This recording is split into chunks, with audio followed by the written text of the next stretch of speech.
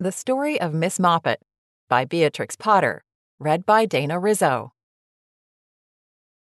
This is a pussycat called Miss Moppet. She thinks she has heard a mouse.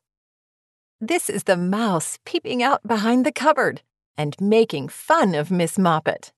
He is not afraid of a kitten. This is Miss Moppet jumping just too late.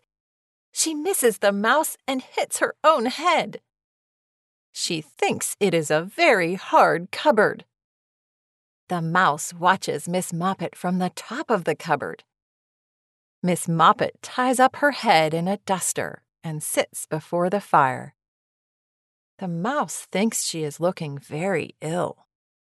He comes sliding down the bell pull. Miss Moppet looks worse and worse. The mouse comes a little nearer.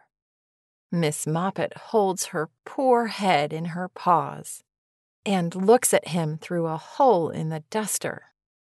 The mouse comes very close.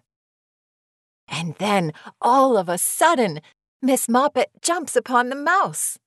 And because the mouse has teased Miss Moppet thinks she will tease the mouse, which is not at all nice of Miss Moppet.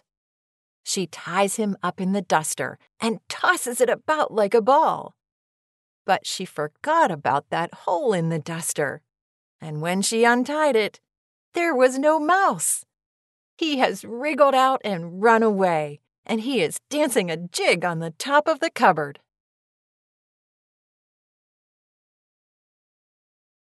A production of We Are One Body Audio Theater.